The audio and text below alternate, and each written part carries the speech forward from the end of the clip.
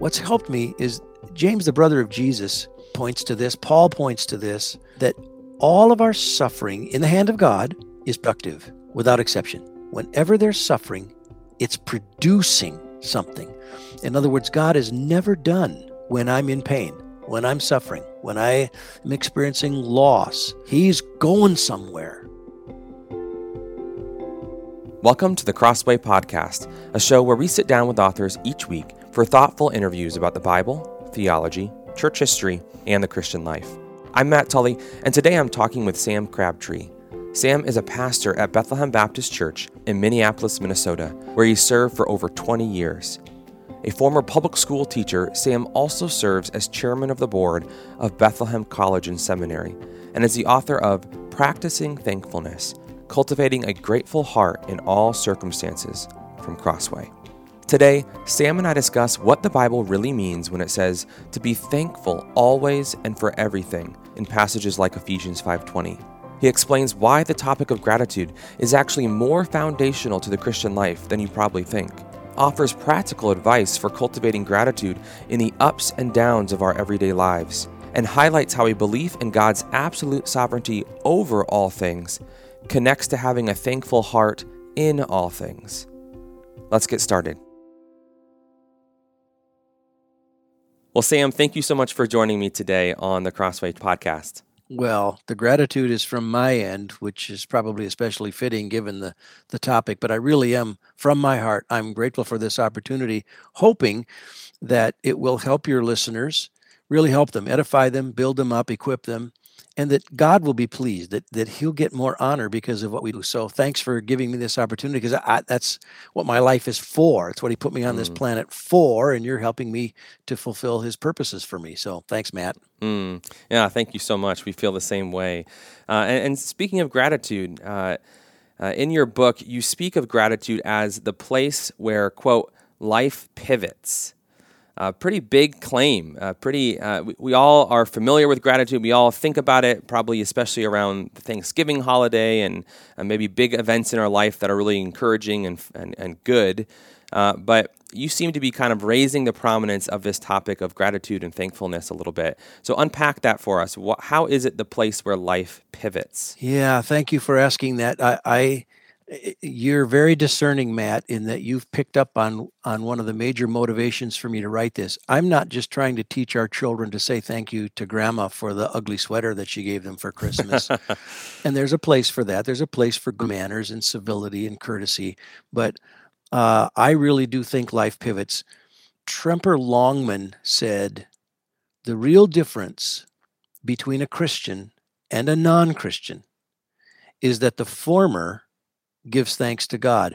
So I recently was interviewing a Chinese woman for membership at our church here, and she told me that before she was even a believer, before she became a Christian, she was just kind of listening and exploring the possibility. She came to the generalization on her own that the way she could tell Christians from others was that the Christians were grateful. It just overflowed from them. And so it's no surprise that somebody like Elizabeth Elliot would say that the surest indication of our trust in God is whether we're habitual complainers or habitual praisers. And that's like, she just shot me in the heart with an arrow, because I'm an American murmurer. I'm a grumbler. I'm a griper, complainer on the interstate. Wah, wah, wah, poor me. Of COVID, we're so sick and tired of being sick and tired. Yeah. And she's saying that the surest indication of trust in God is whether we're a complainer or a praiser. So I think this pivot that you raised is what Thanksgiving or not does in our life. It's an indicator as to whether we are going to be God trusting or God accusing. It's a difference between whether at that given moment, whether I will give thanks or not, is whether I will incrementally ratchet it up in maturity, or I will nosedive a bit in immaturity. Because small children are not grateful. They're very demanding. From the time they're born in the nursery, you go to the hospital where babies are born mostly in this country, and there's no baby in that hospital that is saying, thank you. I'm just so pleased. They're crying, and they're not crying about, that other baby over there is wet, or another baby over there is hungry. It's all me, me, me. I want, and I want it right now. And it's immature. We're born immature, but we shouldn't stay immature. I think there's a pivot at the point of Thanksgiving. Something happens to me, and am I going to thank God because I trust Him, or not thank God? There's a pivot between humility and a sense of a spirit of entitlement. I have my rights. I'm fed up with this. I don't deserve this. And desert is, I think there's a plague on America with the word deserve. People think they deserve things and they deserve what they call justice. You don't want justice. You want mercy, is what you want. I think that thankfulness or not is the pivot between sweetness or bitterness. People who become old cranks are people who stopped being thankful for stuff. And people who are sweet have an ongoing, in fact, a heightened and deepened sense of appreciation for the benefits, the fountain, the stream of benefits that keep coming to us from God, the showers of blessing that are new every day. I think that the gratitude or not is the pivot between enlarged faith that, okay, God's been good to me and there's going to be more good coming, or hardness. Like, many, many people are not Christians today. They're unbelievers, and they're indicting God because they didn't find a way to be thankful, trusting God in the difficult situation that they were experiencing at the moment. They maybe asked Him for something, and He didn't grant them their desire. They wanted their mother to survive her cancer or something, and she didn't. She died, and so they couldn't trust God that He was doing good even in her passing. And if she's a Christian, she doesn't want to come back here. He's still doing good to her. He's not done with her. If they don't think that God is doing good and He's infinitely wise in her passing or the death of a baby, my wife and I have lost 2 children. If we don't think God is wise in that and doing good in that, then we become hardened toward Him and hardened towards other people.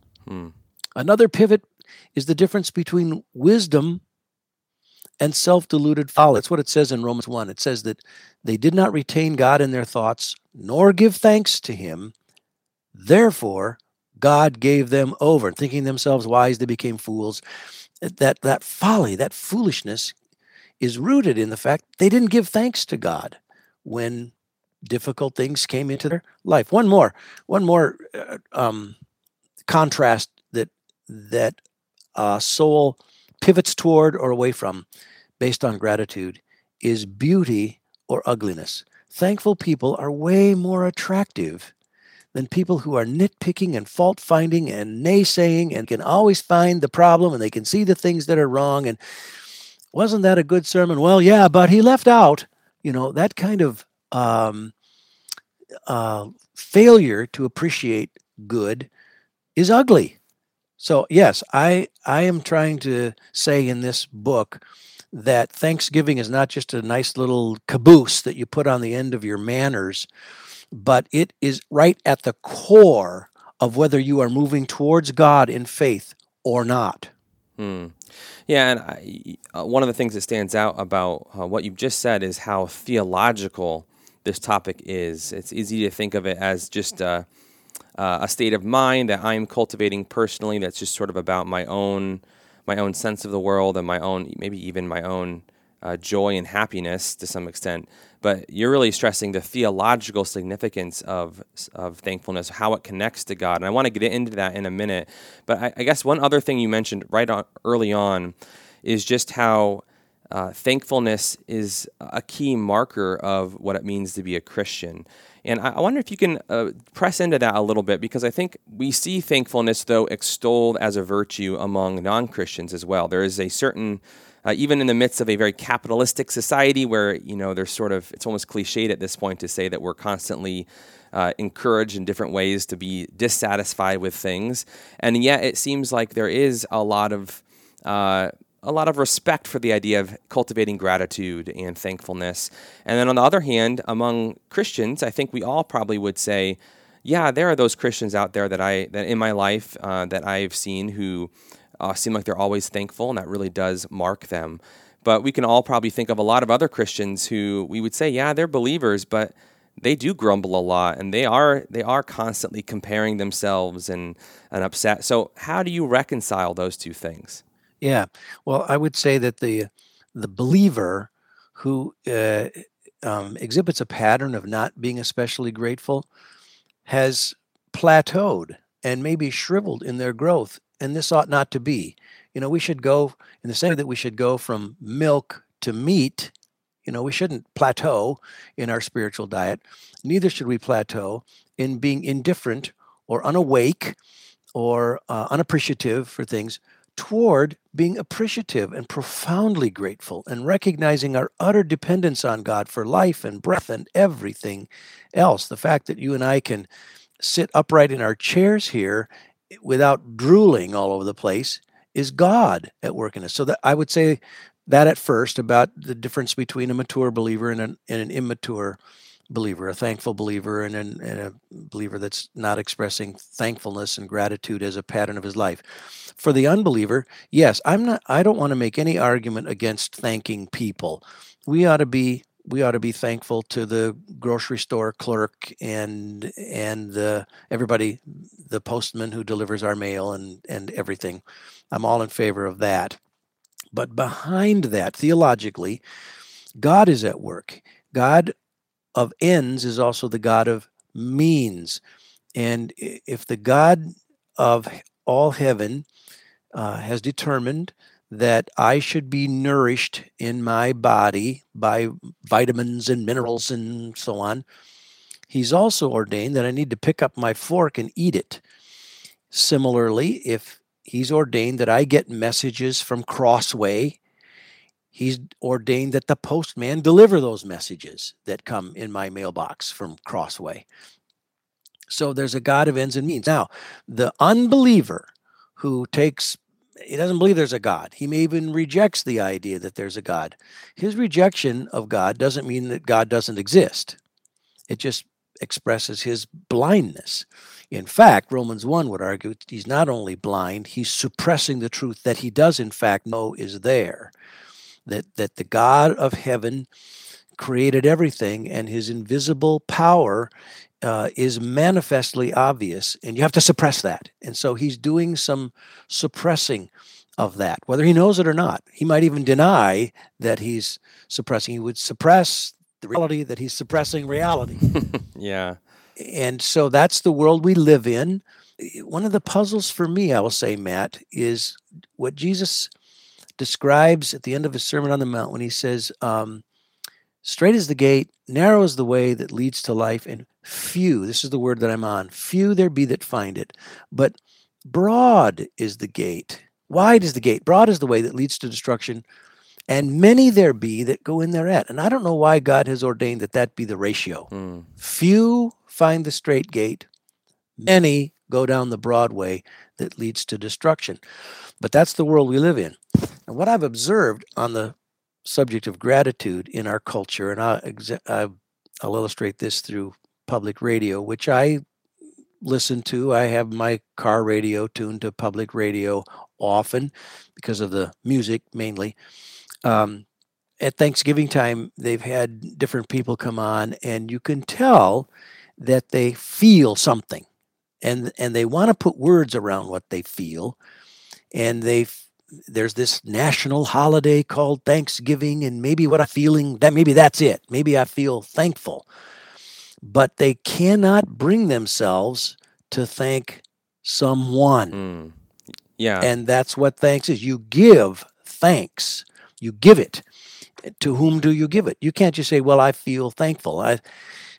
To me, it's kind of like an Olympic athlete who is on the balance beam, and they get all done, and they've made their score, and you say, what is that event called? And they say, well, it's called the balance. And they leave out the beam, the thing that held them up the whole time. There would be no event without the beam. And So I've heard different persons around Thanksgiving season. I just feel thankful for the cornucopia of vegetables and for the seasons. And It's this general sentiment, but it doesn't have an object. that's right. And uh, there, I feel all these benefits, but I won't acknowledge the benefactor, the one who gives the benefits. And so there's a short circuit there. There's a failure, even if they say thank you to the postman and other things.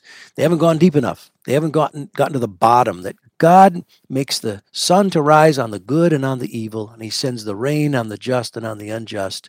And until we give God the honor for the sun and the rain and everything else, life and breath and everything else, we haven't yet gotten around to being genuinely grateful to the one who should be honored for all this stuff that he's doing. Mm. Yeah, and that gets to that theological foundation for gratitude, that ultimately it's rooted in God and our relationship with him and what he has done for us.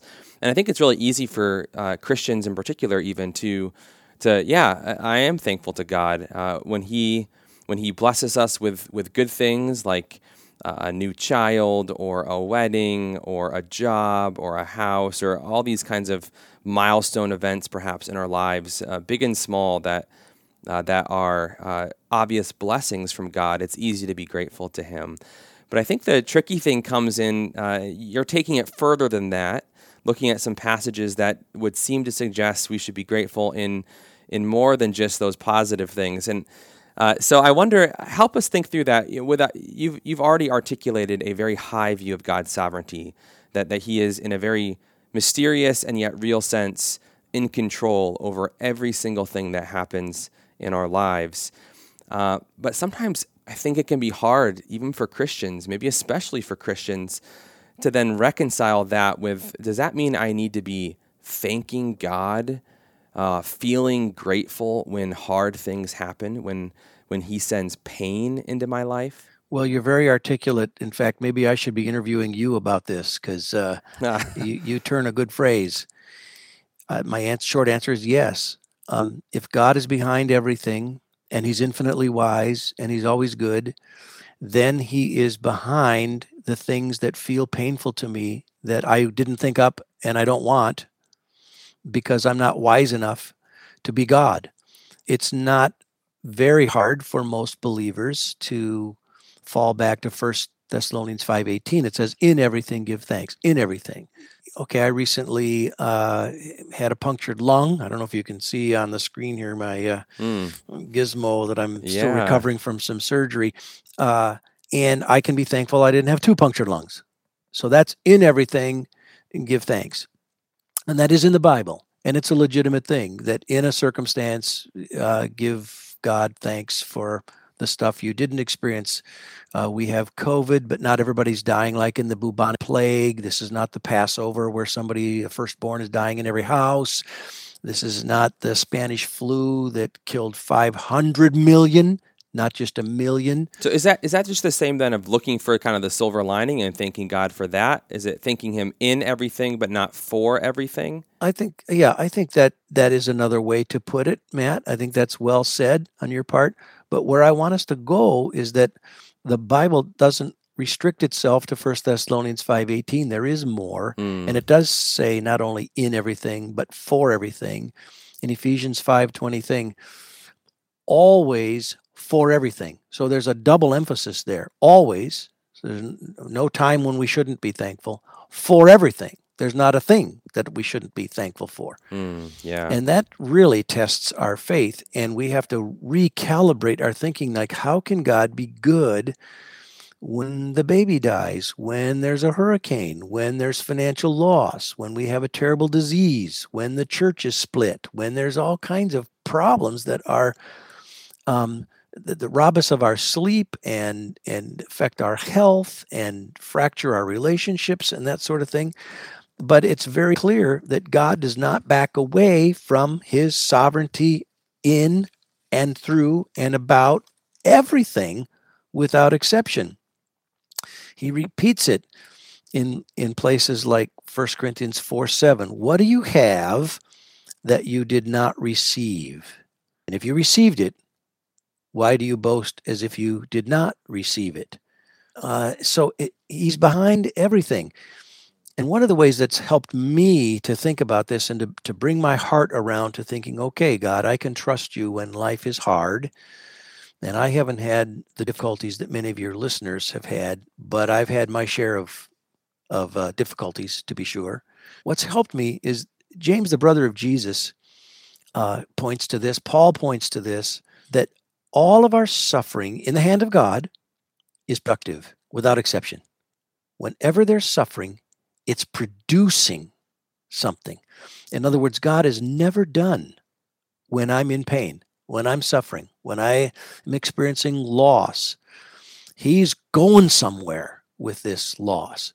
So I could use a little example. I just had a punctured lung. I was in the hospital for 4 days, couldn't breathe for 3 days.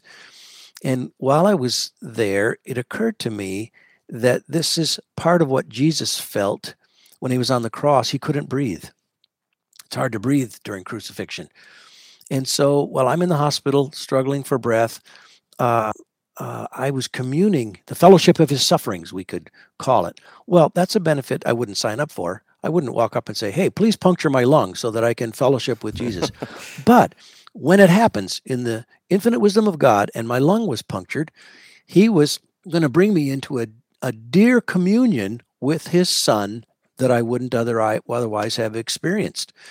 And he wastes nothing. So here's what James says in his first chapter. Count it all joy. Whoa, stop right there.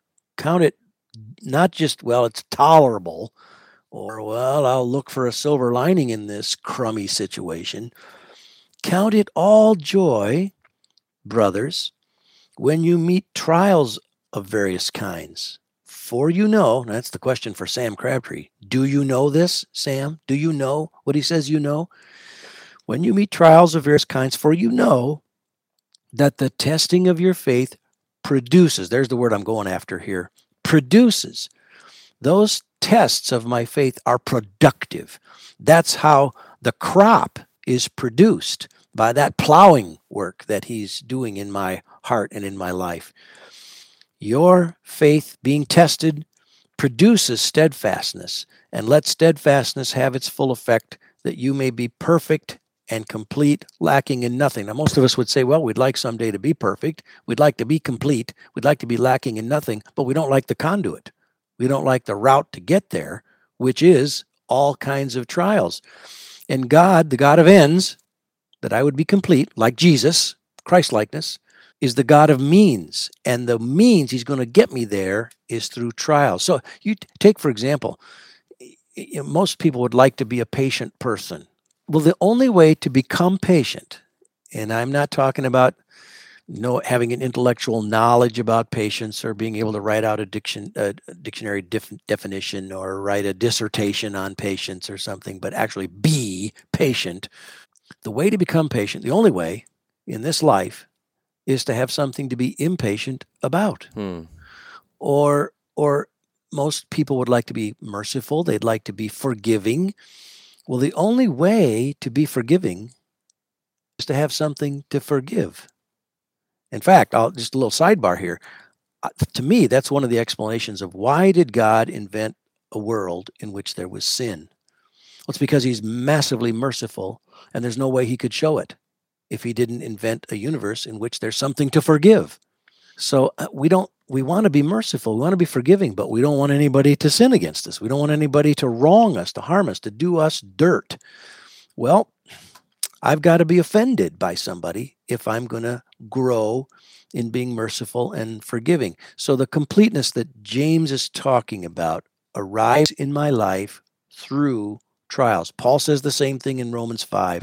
He says, not only that, but we rejoice in our sufferings. Or that same thing that James was saying. Rejoice in sufferings, knowing, same thing James says, do I know it? Knowing that suffering, and here comes the word, produces endurance. Endurance produces character. Character produces hope. Produces. How does all that productivity come into my life? Suffering. God isn't wasting my suffering. So I can be thankful. In 40 years of pastoring, I've interviewed a number of people who are in very painful situations, very hurtful circumstances. And when it's far enough in the past, and I can ask them, well, did you gain anything through that intense suffering? The answer has invariably been, well, yes, just priceless benefits came into my life through the difficulty that I experienced. I don't want it. I don't want my loved ones to suffer like I did, but man, God had good things in store for me when I suffered through that suffering that He appointed. So there are benefits that come to us from the suffering that God appoints. It doesn't mean we're masochists or sadists and we go around trying to hurt ourselves and hurt other people. We don't. Christians try to fix pain. But in a fallen world, pain is inescapable. There's just going to be some. And until Jesus comes back and makes everything new, what are we going to do with the pain? Well, we need to thank our infinitely wise God for using it to produce. He's producing Christ-likeness in us. So what does it look like then with that in place to be thankful in all things and yet lament difficult, sinful, painful situations that we face? Yeah, I mean, most of us would say, well, I don't want to be a grumbler like the children of Israel in the wilderness who were grousing at Moses and Aaron.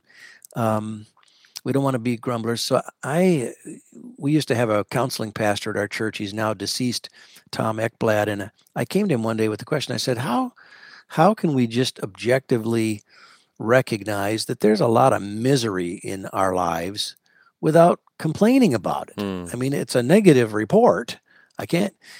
And without batting an eye, he went to Romans 8, where he said, all creation is groaning the pains of childbirth together until now. And we're groaning with all creation, the pains of childbirth until now. So you ask a woman who's in the middle of childbirth, how's it going? Well, she's not going to say, oh, it's just great. It's fun. Can't wait for the next time. She's going to say, ow, she's groaning. But the Bible also says she doesn't regret it and she wouldn't trade that child later. I think the King James says, for she hath gotten a man-child or something like that. She's saying it was worth it. If someone came up to me and said, now I can remove all your pain, but you don't get to have a baby. You don't get to have the child. What do you want? Do you want the baby or do you want pain-free? Most women would say, I want the baby. I want the baby. It's worth the pain.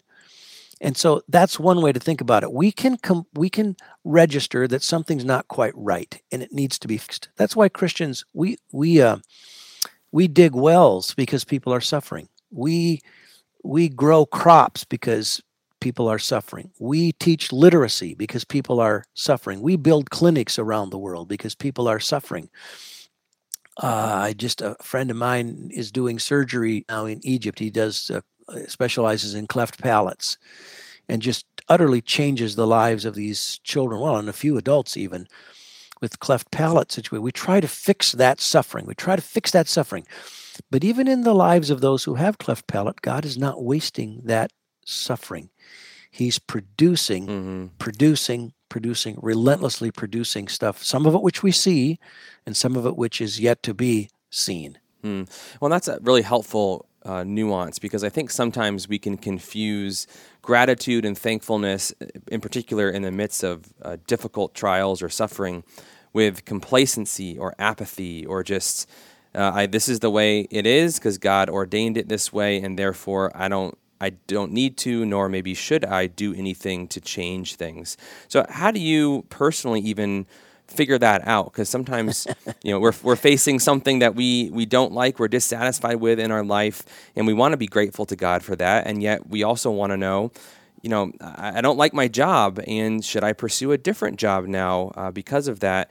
How do we balance those things? Yeah, well, when you say, how do you figure that out? You don't assume that I've got it all figured out. But I'm taking a stab at it with my life. If I just feel like I don't feel being grateful, I do take some hope in that I want to feel what I don't feel. There is a desire to be grateful when I'm not. If I don't even want to be grateful, I probably should fear. I should probably be very concerned at that point. But the person out there who says, I'm not very good at gratefulness, but I want to get better at this, that's a very good sign that God's grace is already at work in that person. Yeah. And so at that moment or at any moment, a person can ask God for help. Help me be more grateful. I'm not grateful for this.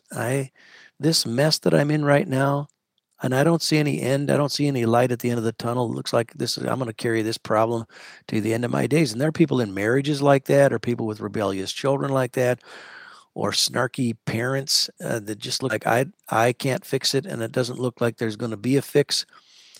Ask God for help for your own heart, that He's not wasting this situation. Second, this is a little more heavy, is warn yourself of the consequences. In my own case, I regularly warn myself, Sam, you don't want to be an old grump, do you? Do you? Do you want to be that grumpy old guy? Do you want to be that Ebenezer Scrooge guy? No, I don't want to be that guy. Or I don't want to discover, like the prodigal son who took his inheritance for granted, that, I've asked many people about that parable. What do you think was his problem, the prodigal son? And some say, well, he was greedy, or he was impetuous, or he was immature, or he was lustful, or whatever. Jesus tells us twice in that parable what his problem was. He was dead. Even while he was partying, he was dead. The father says, this, my son was dead. When the son turns and comes back, my son was dead, but now he's alive. So when he turned away from the father, he was dead. When he turned toward the father, he was alive. And when the father later explains it to the older brother, he says, your brother was dead, but now he's alive. I need to warn myself about deadness in my heart. If I am not grateful, and I don't care if I get grateful. Ooh, watch it, Sam. Watch it. You're in a perilous situation there. And then one of the ways to become grateful, I think, is to think about what the Bible calls his wonderful deeds for men. He's done wonderful deeds, even in my life and in the lives of those that are in the Bible. He's done wonderful things, and to rehearse those things. Another way to become grateful, if I'm not quite grateful, and this is a reason to go to prayer meetings, is to say amen to the gratitude of other people. Somebody else sees some good thing and they say thanks to God for it. And I go, good point. Yep, amen to that. Yep, that's right. God did that good thing. I wasn't thinking about it, wasn't on my mind, wasn't on my heart, but it is now. So I'm growing in gratitude because I'm spurred on by the gratefulness of other people. And then another way is, and you're asking a good question, Matt, consciously practice it. Practice things. You can get up in the morning and say, I'm going to do it. We had a student in our church, Brittany, her name used to be McCoy. She's married now. In fact, she was captain of the University of Minnesota Golden Gophers basketball team. And she made a practice of every day she would, on her phone, take a picture of something that she was grateful for. And she would send me some of these pictures. Okay, that's a discipline. And you can just decide, I'm going to get up in the morning, I'm going to be grateful for something today. And then you go on the hunt for what it is. And so there are ways that you can grow in gratefulness if you think you've plateaued or you're dry. Yeah. Well, and that brings us back to the title of the book, which is Practicing Thankfulness. And, one way to read that is practicing in the sense of just doing it, making it a practice of your life.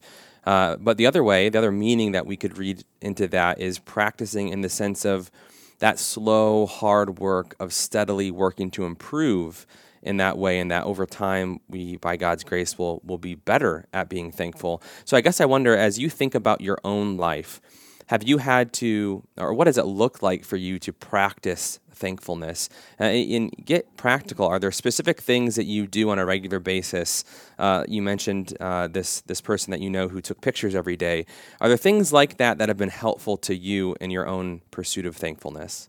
The thing that jumps to my mind first is I try to thank with specificity. I try to thank God for something I've never thanked him for before every day. For example, I recently had surgery on my shoulder, and I was learning from the surgeons as they told me what they were going to do about these little tiny ligaments that are in my shoulder that have these big long Latin names, and I'd never thanked God for those before. I didn't know I had them. I didn't know they were in there, and they're tremendously helpful to me. And He gave me a matching set, one on each side. And I'm glad for that, because now that the one on this side is no good, the one on this side's doing all the work. And and I could, typing on my laptop with one hand only, kind of a hunt and peck thing, is a person could complain about that, or be thankful that when I lost one hand, oh, God already gave me a backup and I never asked for it. Well, thank you, Lord, for those little tiny ligaments that are in there, and I forget the names of them already. When I am asked to pray at a mealtime, I just don't say generally, "Thank you, Lord, for this food." Rub-a-dub-dub, thanks for the grub kind of thing. But look at what's there and say, "Lord, thank you for those Idaho potatoes that have been mashed and mixed with milk. Thank you for the cows that produced that milk. Thank you for the sun that produced the grass that those cows ate." I try to get into the specifics. If you've ever eaten an apple, they're not just red or green. They have these little subtle stripings and little polka dots and little dimples, and there's this little stem on the top. And I marvel at this. That whole apple, all that's in that apple, got there through that little tiny skinny stem there. And God did that, sucking all that stuff in there by photosynthesis, this amazing process that we're still struggling to understand how in the world it works, that God draws up nutrients out of soil, mixes it with air and water and sunshine from 93 million miles away for our stomachs. This is just amazing.